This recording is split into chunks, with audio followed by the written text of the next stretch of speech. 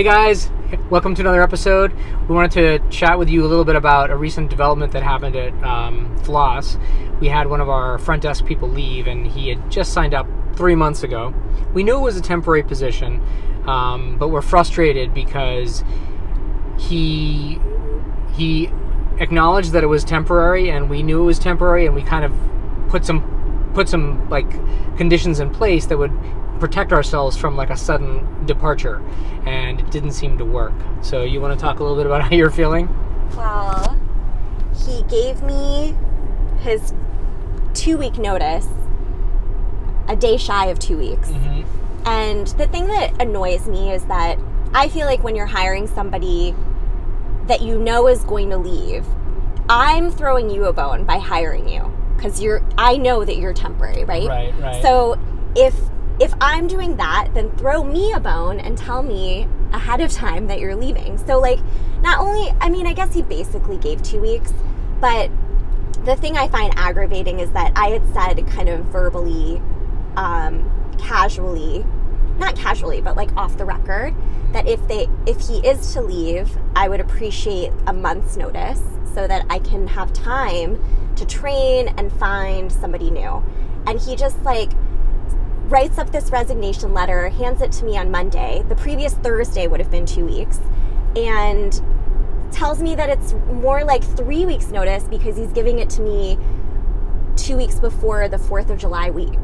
So it's like, no, that's not 3 weeks notice. I'm going on vacation too. Like, what do you think I'm doing for 4th of July? Right. Which now is finding a new person. Right. I think part of the issue too is like, you know, he wasn't qualified. He didn't have any dental experience, and we trained him and we spent a lot of time on that. And we knew that we were getting into a temporary situation. So like 8 weeks out of the 3 months is spent training you. Yeah, right. And now you're leaving. But I think it hurts for us because, you know, we specifically said, listen, we don't want you leaving and just handing out 2 weeks resignation notice and just like we have to like kind of recover from that. Yeah. And he kind of did that. And yeah. I think the problem was he had other work that he was doing, and that started building up. He was a graphic designer, and so that he ended up getting a lot of projects, which started taking more time. And what I really didn't like actually was the line he used. He said, our work at Floss started interfering with his work doing graphic design. Now, I understand he has a priority system and his graphic design work is more important, but he also needed a job. He also needed additional income, which we gave him that opportunity. To say that we interfered with that really bugs me, and that gets under my skin. So what do you think is the lesson, then, in this? Don't hire graphic designers? No, I think it's, if you're hiring temporary help, and they're not like, kind of like, if they haven't been in the dental field for a long time and they're showing signs that they may want to do something else with their life, which is totally fine, you have to prepare for that. You have to expect nothing from them. Well, it's like hard, right? Because in this scenario, we were prepared, and then even when it happens, it's still jarring. So I feel like on one hand, no matter how prepared you are, whenever somebody's leaving, it just always feels like a kick in the pants. Mm-hmm. But on the other hand, I was sort of relieved. A part of me was relieved. I mean, obviously a huge part of me is not happy, but a part of me was relieved because I felt like now it's an opportunity to find somebody who, you know, like the dream is always getting a lifer, right? But I think it's like few and far between to get somebody like that. And then when you are getting a lifer, usually they're maybe a little bit more established, maybe older, and you're paying a premium. So, you know, on one hand, we got a couple months, and like it was like fresh blood, and he had like good attitude and fun energy, and I think he like livened up the office. I think those are some positives. Yeah, that's true. That's true. But you know, I'm still pissed. So now so once we recovered from that, which was like literally had to be in about a 3-hour period, we use Indeed. We actually like Indeed because they have really great tools for hiring new people. And seems like better quality than Craigslist. Yeah, Craigslist is like, it's just, you don't know what you're getting. Yeah.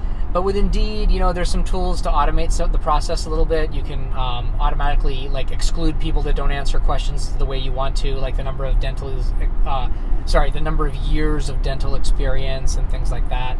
So that's actually been helpful. And we had probably 18, 20 applicants good ones that we wanted to interview, and so we've been interviewing them rapid fire, and now we have 3 working interviews set up for next week. So we turned it around pretty quickly, I'd say. So do you want to tell them our process? Go ahead, you tell them. So we basically screen the Indeed resumes, and then we do 15-minute phone interviews.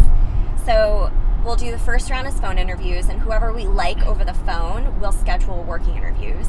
And just one more note on that is when you want to schedule those interviews, that's a lot of time and admin. So we actually use this app called Calendly, which you may have heard of, and basically it connects to your calendar, whether it's iCloud or Exchange or whatever you use, and then you just send them a link, and they can sign up for a time that's suitable to them. You can set the windows of time that you wanted to interviews, and then we don't have to go a lot of back and forth with what time works, and then trying to rearrange people and that sort of thing. For the phone interviews. For the phone. So what we did is we blocked out Monday and Wednesday 7 to 9, and did 8 interviews each night, 15 minutes each. I feel like in the first 5 to 10 minutes, you can tell whether it's going to be a good candidate or not. For sure, because a lot of them 2 of them, we had 7 interviews scheduled for Thursday, and 2 of them didn't show. So right away.